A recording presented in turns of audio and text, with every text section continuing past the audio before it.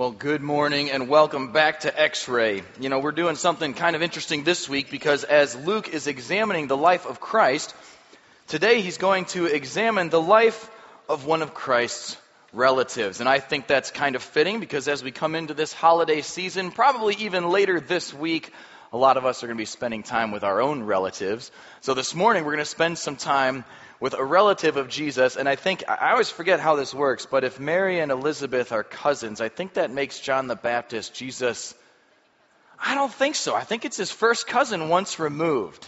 I think that's how the generations work. I could be wrong. It doesn't matter. We're going to study his life today anyway. And here's what's kind of interesting about this, because if you remember a couple weeks ago, John the Baptist was like a miracle baby. Right, and everybody around him knew his family. This was a prominent birth, and they were all waiting, right?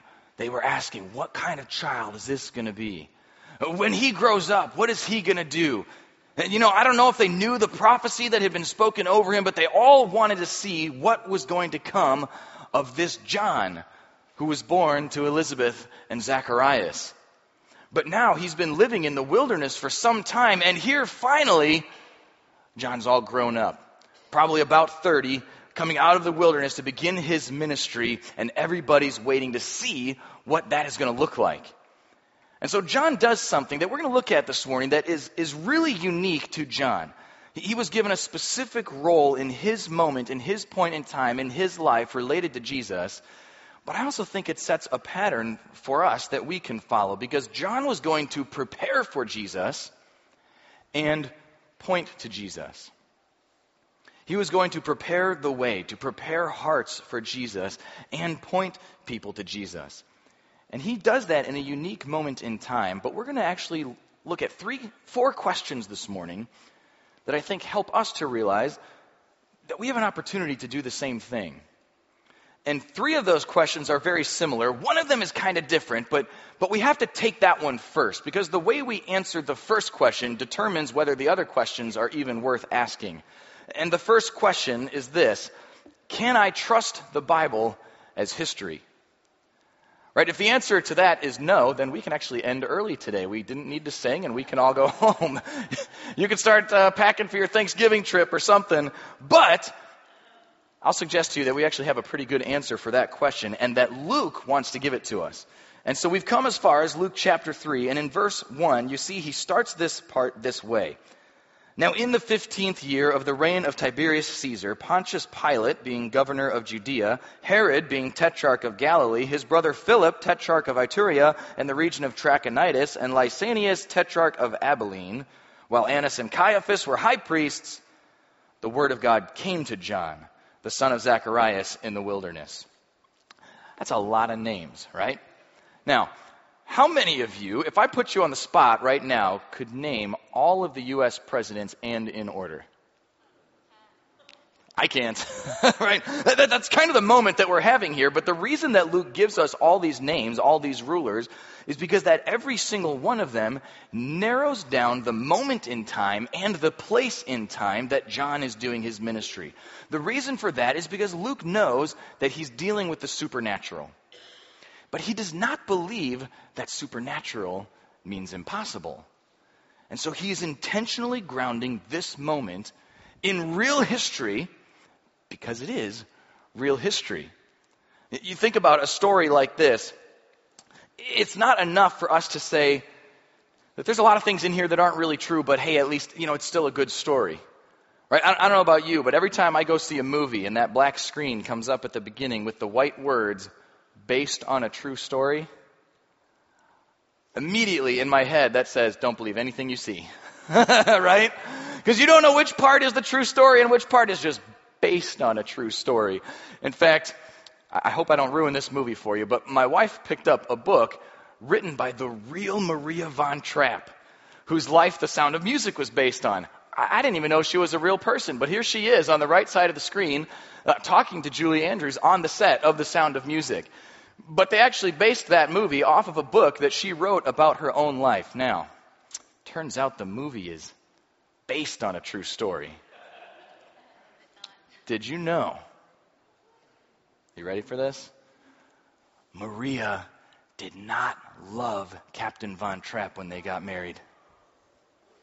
I'm just telling you what's in the book. Did you know that there are mountains all over Austria, but to climb over the mountain that they actually lived next to would lead them right into Nazi Germany? Well, you know what? That's not going to ruin the movie for you. They did fall in love later as their marriage grew, so that's good news, right? But we back up from that and we say, you know what? It's just a movie and it's still a good story. So even if it's like set in a historical time and they didn't get all the things right, that's okay. But when I pick up this book, look, if I'm supposed to base my life on this thing, if this is supposed to change the way that I treat people around me, if my eternity depends on this, I want more than based on a true story. I want to know that this is legit, that this is real, and that's why Luke is giving us these dates. In fact, there are many things in this book that people have said, that didn't really happen, or that couldn't be true. And one of those examples is Pontius Pilate. When we see that name, for literally hundreds and even almost 2,000 years, people saw that name and said, well, there's a perfect example. We have no record of anybody named Pontius Pilate ever being in charge in Judea, and so the Bible isn't exactly history, but it's still a good story. Until 1961, we find the Pilate stone. And this has become a huge one, and you actually see that the top line says Tiberium, that's Tiberius, who's also mentioned here. And the next line we have Tius Pilatus, Pontius Pilatus, that's Pontius Pilate. And so in 1961, scholars start writing sentences like, until now, we had no evidence that there was ever a man named Pontius Pilate in charge in Judea. Well, Luke would argue that we've actually had evidence for about 1,930 years before we ever found this stone. So this can be corroborating evidence, right? This can back it up. But Luke is giving this to us because then we know we can go look it up, we can follow the facts, and we can find out that we can trust the Bible as history.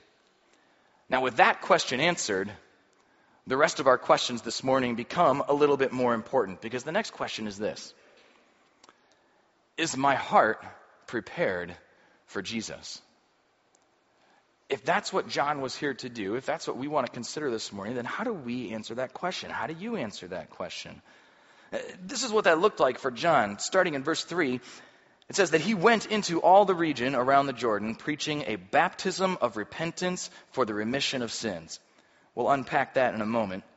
As it is written in the book of the words of Isaiah the prophet, saying, the voice of one crying in the wilderness, prepare the way of the Lord. Make his paths straight. Every valley shall be filled, every mountain and hill brought low. The crooked places shall be made straight, and the rough ways smooth. And all flesh shall see the salvation of God. This is one of the cool things about John. John was a prophet, and he fulfilled a prophecy. These words were written about him hundreds of years before his own birth, before his own ministry. But he is the one who literally came out of the wilderness to prepare the way for the Lord. That's what his own father prophesied over him when he held just little Johnny Baptist, when he was just a baby, and said, you will be called prophet of the highest, because you will go before the face of the Lord to prepare his way. And the way that he does that is by preaching this baptism of repentance for the remission of sins. So let's take those words, baptism, repentance, and remission. We want to make sure we understand those, and let's actually do it in reverse order. Because one thing that can help us unpack that a little bit is to slow down how we read it. To read it as a baptism of repentance and a repentance for remission of sins. You see, remission of sins, we heard that phrase a couple of weeks ago. And all of these, I mean, if we're honest with ourselves, how many times do you use these words in like everyday language? How many times did you say, I'm just so thankful that I've had a repentance for the remission of sins in my life? Probably not this week, right? Well, now you can. But what that means is that's the picture of exactly what Zacharias spoke over John was his purpose in life. He said back in Luke chapter 1 that John's purpose was to give knowledge of salvation to God's people By the remission of their sins.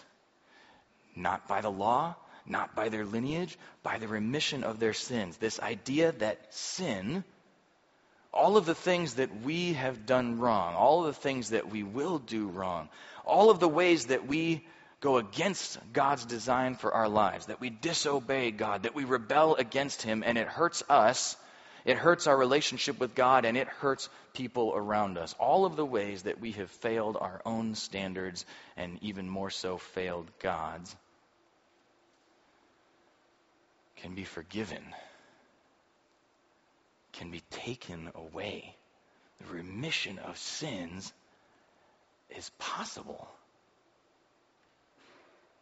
And one was coming who alone could do that work. And John is here to prepare his way. That salvation to God's people by the remission of their sins, how? Through the tender mercy of our God, with which the dayspring, that's Jesus, from on high, has visited us. You see, so the first part of his message is that remission of sins is possible. And to prepare people for the one who can do that, well, then we talk about repentance. Now, if you've heard that word unpacked before, it's a physical action, literally meaning to turn around, to turn away. Right? This is the idea that if I'm living my life the way I want to live my life, if I'm doing what I want to do, if my life is centered around me and my goals and my desires, then I have this moment where I realize my desires lead me to places I don't really want to go. That we realize that living life my way is the reason that all of those sinful things begin to happen that hurt me and hurt others and break life down. That these are the things that steal my peace and steal my joy and rob me of patience. And repentance is the moment that I realize that I am inadequate to fix any of that. That I am inadequate to save myself. That I am inadequate to make myself right with God. But it's the moment that I say, I want to turn away from those things. I want to turn to something better. I want to follow God's way. I don't even know if I know what that means yet, but I know it's not this. And we turn. Now listen, that's a hard moment. In fact, a lot of times it's hard to even recognize that the things that we're doing or the way that we're thinking might be something that we need to repent of. But when we have that moment, when we turn towards God, we say, I want to be identified with Him, I want to live His way. Well, that's where John begins preaching baptism then. That the baptism was something that John used for people to identify that they wanted to follow God. And so this isn't a works salvation. It's not a baptism that saves us, but it's a baptism that represents the salvation that is already done. That it characterizes the repentance that we've experienced. You're going to hear more next week about the details of how John might have done that or where he might have picked up that tradition.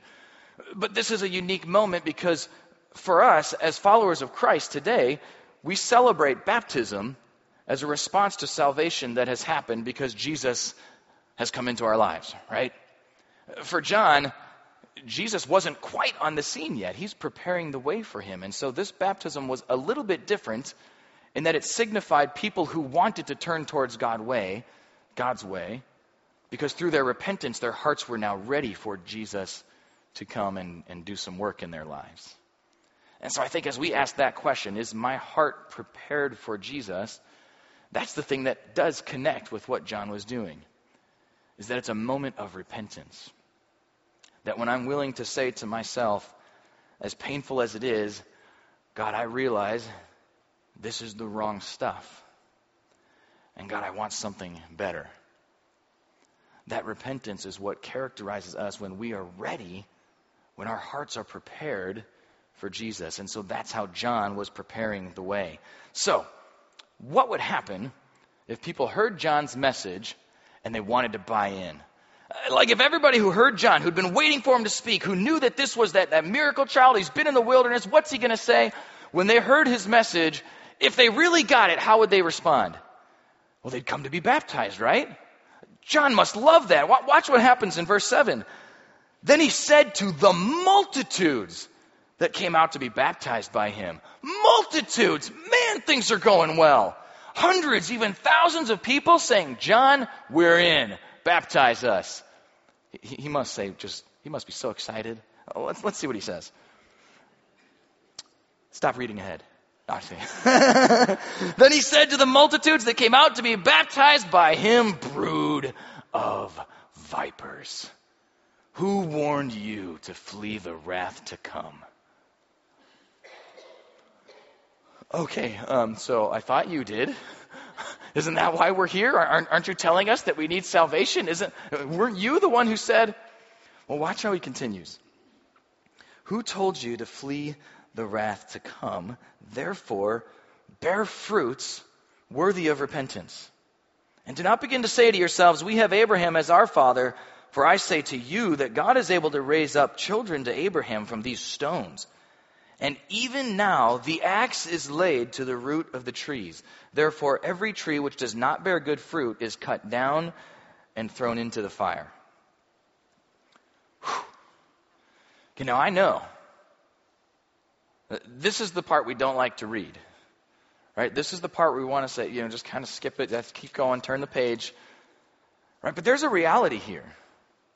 You realize if John's mission is to give knowledge of salvation to God's people by the remission of their sins, that means first they need knowledge of their sins.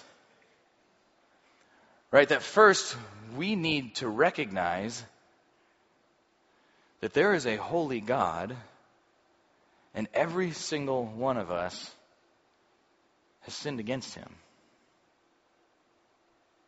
Now, I don't know about you, but that hurts. That's hard to own. That can be really painful to think about. And so when we hear this, we don't want this. Right? He's telling people they think they are God's people because they are Jewish. And certainly God has worked through Israel throughout history, and he's not done with them yet. But for anyone to say, hey, I don't want to hear about this sin stuff, John. I'm one of God's people. I am sure that I will be saved.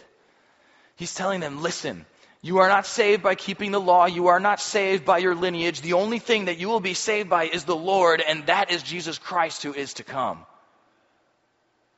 Right? That they need the remission of their sins. That they need all of their mistakes, all of their bad habits, all of their failures, all of their regrets to be taken away, and it can be. And so he gives them this picture that the axe is at the root of this family tree of Abraham. But notice, it has not been chopped down yet. In a few moments, speaking about Jesus in verse 17, we'll get there. He says that the Messiah's winnowing fork is in his hand.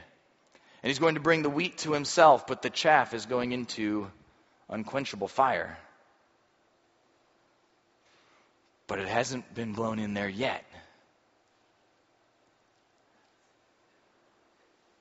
So why does he call them a brood of vipers? It sounds like they're responding to his message. Well, here's why I think he's saying that. A few weeks ago, we actually found a snake in our basement. It was not a viper, fortunately. It was not even poisonous, fortunately. And I apologize to my wife because she doesn't want to remember this right now. It was just a little one, just a baby. But here's what happened. The kids find the snake. I come down to the basement, and I'm thinking, you know what? If possible, I'd rather not kill this thing. I'd rather help the thing and just get it back out to the woods where it can live a happy life by itself and not in our house. And so I approach the snake. You know what the snake does? Run away. You brood of vipers, why do you flee? Okay, so I got to get the snake out of here. I don't want to hurt it, so I come a little closer, and the snake runs a little further away. It just keeps backing up. It keeps backing up. Thinking, I don't know how to explain to this thing that I'm just trying to help. Things can certainly get worse if the snake wants it to. And as I thought about that, and I thought about this passage, I think what John is trying to warn them against is that some of them, when they hear the message is really that God is going to punish sin. He is a holy God, and he will be just. And when we think about ourselves, we want to say, please don't, please don't, please don't. But when we think about the world around us, we say, man, I hope that's true. That all of the lies, all of the murder, all of the resentment, all of the arguing, all of the hatred, all of these things in the world will be done away with. We want that. We crave it. And God is a holy and just God, and he must punish sin. But the good news that comes here, the message that he's giving us, is that there is salvation from that. And he comes to us to tell us, I'd like to help you. And I think too many times we're like a little Eastern milk snake in the basement, and we just keep running away. We just keep running away. And God tries to come closer, and we run away because we're afraid of what God might do. You may remember last week we read from Isaiah 55, verse 6, which says, "Seek the Lord while he may be found. Call upon him while he is near." Don't run away. It can be scary. I might even say it will be scary. It can be painful. Repentance is not an easy thing. But listen to the very next verse, Isaiah 55, 7. "Let the wicked forsake his way, and the unrighteous man his thoughts. Let him return to the Lord, and he will have mercy on him, and to our God, for he will abundantly pardon." That is good news. In fact, I had a situation like this in my own life where really this passage kind of hit home for me and just tied right into Isaiah 55 like that. And we've probably all had these moments, but one that I think I might have shared with you guys before, but a few years ago I had to deal with the fact that I had an anger problem. And that was something that, it's my personality, I'm just a passionate person, I was angry because, I always had one of those reasons. And so then every time one of these moments would come up, the kids drive you crazy, there's tension with my wife or whatever, and my voice elevates, and I start shouting, and things get ugly, and then by the end of it, I wouldn't have got so angry if. There's always a justification for that. Until one day, I had to own it.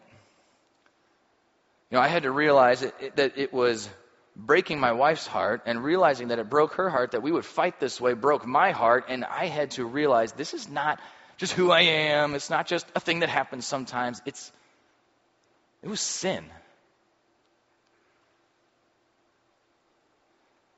That hurts. But if I confess my sin, he is faithful and just, and he'll forgive my sin. But then repentance says, I don't want to do that anymore. Right? I turn away from that. Right? That it's got to be different. That this sin, I can leave that behind. And I want to go God's way instead. And I think that there's so much joy that comes out of that. As painful as that moment is, when I realize the depth of my sin, when I come face to face with who I can really be in my darkest moments, I don't know about you, but I almost slip into despair until this book reminds me that when I find the depth of my sin, I also find the depth of his love. That in his tender mercy, he would send the dayspring from on high to bring the remission of sins. Look, we all have our own temptations. We all have our own lusts. We all have our own places that we don't want to admit that this is a bigger problem than we think it is. I don't know what that is for you. I know you can think of that moment, and I know that it can be painful. Can I just tell you, there is joy in repentance, as painful as it is, because of the fruit that comes out of it. John's words to us are to bear fruit worthy of repentance. And so the people that are around him then ask this question. This is our next question, and I think that we can ask this exact thing. I love this. You pull the words right out of here. Verse 10, so the people asked him, saying, what shall we do then? Right? Instead of running away, if we're not supposed to flee, instead of flight, well, what is that fruit? Right? John says you've got to want more than just the get out of hell free card.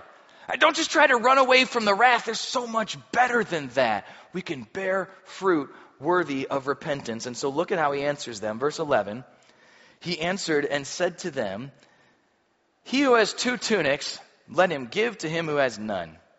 And he who has food, let him do likewise. Right? Generosity. Then tax collectors also came to be baptized and said to him, Teacher, what shall we do? And he said to them, collect no more than what is appointed for you. Likewise, the soldiers asked him, saying, and what shall we do? So he said to them, do not intimidate anyone or accuse falsely, and be content with your wages. Now, I love that he brings up the tax collectors and the soldiers, because everybody knows they're sinners, right? The tax collectors were known crooks. The soldiers were like the mafia. They would come and knock on your door. Hey, how are things going around the neighborhood? Everything feels safe? Crack those knuckles. You want to stay safe, don't you? I could probably make sure that things stay safe around here. It was extortion. And so they come to John and say, okay, so if we're not just going to run away, if we're going to repent, what does that actually look like? What does that fruit look like? What should come out of us instead? And this is what I love about it. Every word that John gives them basically boils down to, stop thinking about yourself, go love others. Right? None of them, he doesn't tell the tax collectors, quit your job. He doesn't tell the soldiers, quit your job. Essentially, he says, but next time, do it differently. Next time, do it in a way that loves other people. You got 2 tunics? Give one away. You've been ripping people off? Stop it. Right? Soldiers, don't lord this thing over people anymore. I mean, can you imagine the difference in that moment when the soldier knocks on the door again and he says, how are things going? Everything safe in the neighborhood? Great. Well, have a good day. Well, that was different. What changed? A heart prepared for Jesus. Repentance that lets God start working. And that bears different fruit. Now, you've got to understand this. All of this is packaged in grace. Right? We know that John's mission starts with the idea of remission of sins, right? That sin can be taken away because of God's tender mercy. Not by anything we do. So when they ask this question, what shall we do? It's not, what shall we do to earn salvation? It's, hey, if I'm leaving that behind, if I'm going this way instead, what does that look like? How do I live now? What is the fruit of repentance because God is taking away my sin? And so I want you to ask that same question. Because I think this is where the joy of repentance comes in. I know it is for me, just from personal experience. It's because repentance is more than just stop it. Right? That may be the first part. Right? When I was dealing with my anger, it was like, oh my goodness, I didn't realize how many places I was acting like this. And it's hard. It takes a lot of self-control. It takes a lot of perseverance. It takes a lot of talking to my mentor and saying, I went down like this today. Help me think through this. And so the first layer is pretty much stop it. But then it's like, now how do I bear fruit? What do I do next time? How does that look different? Next time that argument comes up. Next time that tension happens. And you can imagine with another person, when that argument begins, and my voice goes lower instead of higher. You begin to speak words of encouragement instead. You begin to bring patience, peace, instead of elevating things. Oh, that feels different. Hey, it's possible. This really works. God wasn't kidding. The kind of healing that you begin to see, the kind of joy that you begin to experience. And look, the other fun thing about this is that it's not just a one-time thing. Right? There are moments where that hits you, and maybe it's for the first time ever, and you say, Jesus, I have never even considered this before, but I want to turn around, and for the first time ever, I want to follow you, Jesus. Start showing me what that looks like.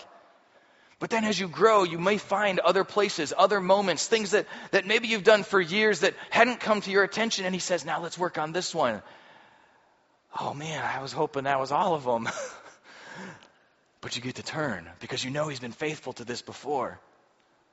Hey, you ready for like total honesty? I had to do this morning because I deal with anxiety and God has been working on my heart with that. And recently I've had to come to terms with the fact that anxiety is not just like a thing I do. I think anxiety has been sinful in my life because it belies a mistrust in the God who gives me promises that I know are true. And as recently as this morning, I'm praying through this passage and saying, if I have repented of the anxiety that shows me that I'm not trusting him, then what should I do differently? And I just used words that my wife gave me last night to trust his promises because they're true. And so I'm writing out verses that I know what his promises are. Because every time that anxiety faces me, every time that anxiety hits me, every time that anger comes in, I want to turn away. Repent from that anew. Leave that behind. Follow him. Bear fruit worthy of that repentance. You know, I don't know what that looks like for you. But I know that in the next couple of weeks, you're going to spend time probably with a few people that are really fun to spend time with. But maybe a few people that are really exciting to spend time with. But maybe a few people that it's kind of hard to spend time with. I know that's one of the places in my life that can trigger me. And so I like to pray ahead. God, I'm going into some situations. I don't know what's going to happen. I don't know who's going to say something. I don't know who's going to fly out. How can I bear fruit worthy of my repentance at Thanksgiving dinner? Through the holidays, when things get as stressful as possible. And you know what? Maybe for you, it's a chance to look ahead and say, what shall I do? Maybe it's forgiveness to somebody who feels hard to forgive. Maybe it's patience with somebody who's really hard to stand. You know, maybe it's generosity. You know, one of John's big examples, hey, if you got 2 tunics, give one away. You got extra food, share that with somebody. And this time of year, this is the time of year where, like, anybody and everybody is telling you thousands of different ways to be generous, right? Like, that's good all the time, but at the end of the year, it goes into, like, hyper mode. And I know that we can get a little bit of overkill from that. But I think that's really powerful because all of these things he gives us are to turn outward. Like, stop thinking about myself and think about others. And I did want to share with you just one opportunity that we have right here in our Horizon community to be generous this season that for us could be the fruit in keeping with repentance. And that's something called the giving tree. You probably saw it when you came in the last couple of weeks, right in the back of the atrium, big, beautiful, lit up tree. I'm excited that tree is up before Thanksgiving. Isn't that cool? That's like, at our house, the tree is usually up by like May so that we're ready for Christmas. So when we get to see the Christmas tree back there, that's beautiful. And really what that is that each of the pieces of paper that's hanging on that tree represents a child or a family who, through your generosity, can have a blessed Christmas in the name of Jesus Christ.